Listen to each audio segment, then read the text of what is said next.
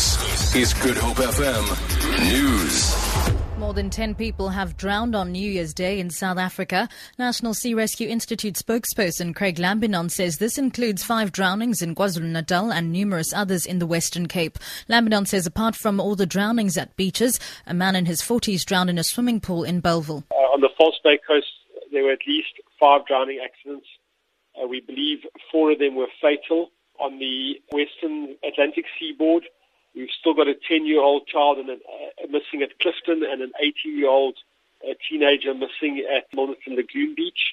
There was also a drowning accident at Tableview and numerous other incidents.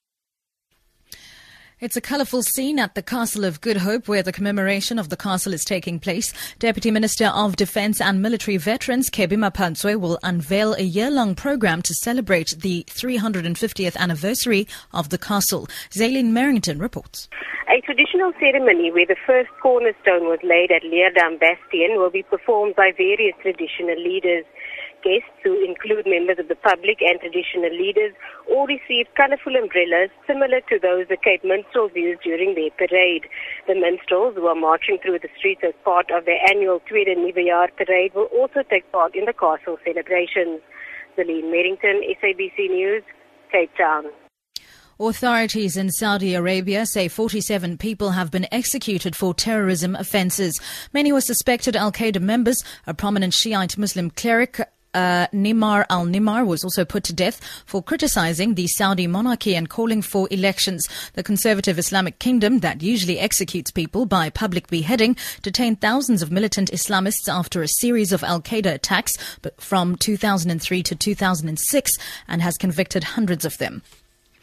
And finally, England captain Alistair Cook has won an important toss at Newlands Cricket Ground and has decided to bat first. The ground is filled to capacity for the start of the second test. Craig Murray reports the Proteas are under a lot of pressure to win after losing the first test in Durban with 241 runs. It's been very, very hot conditions over the last couple of weeks. A good toss to win. The wicket should just get a lot drier. There will be something in the wicket, so South Africa will be hoping that it's a good toss to lose.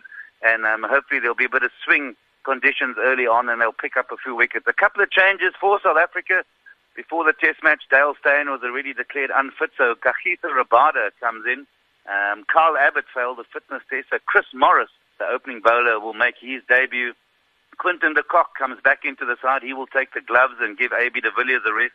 And J.P. Dwumney has been left out of the side. That's the story here at Newlands. It's Craig Murray for SABC News, Cape Town. For Good Hope FM News, I'm Sibs Matiela.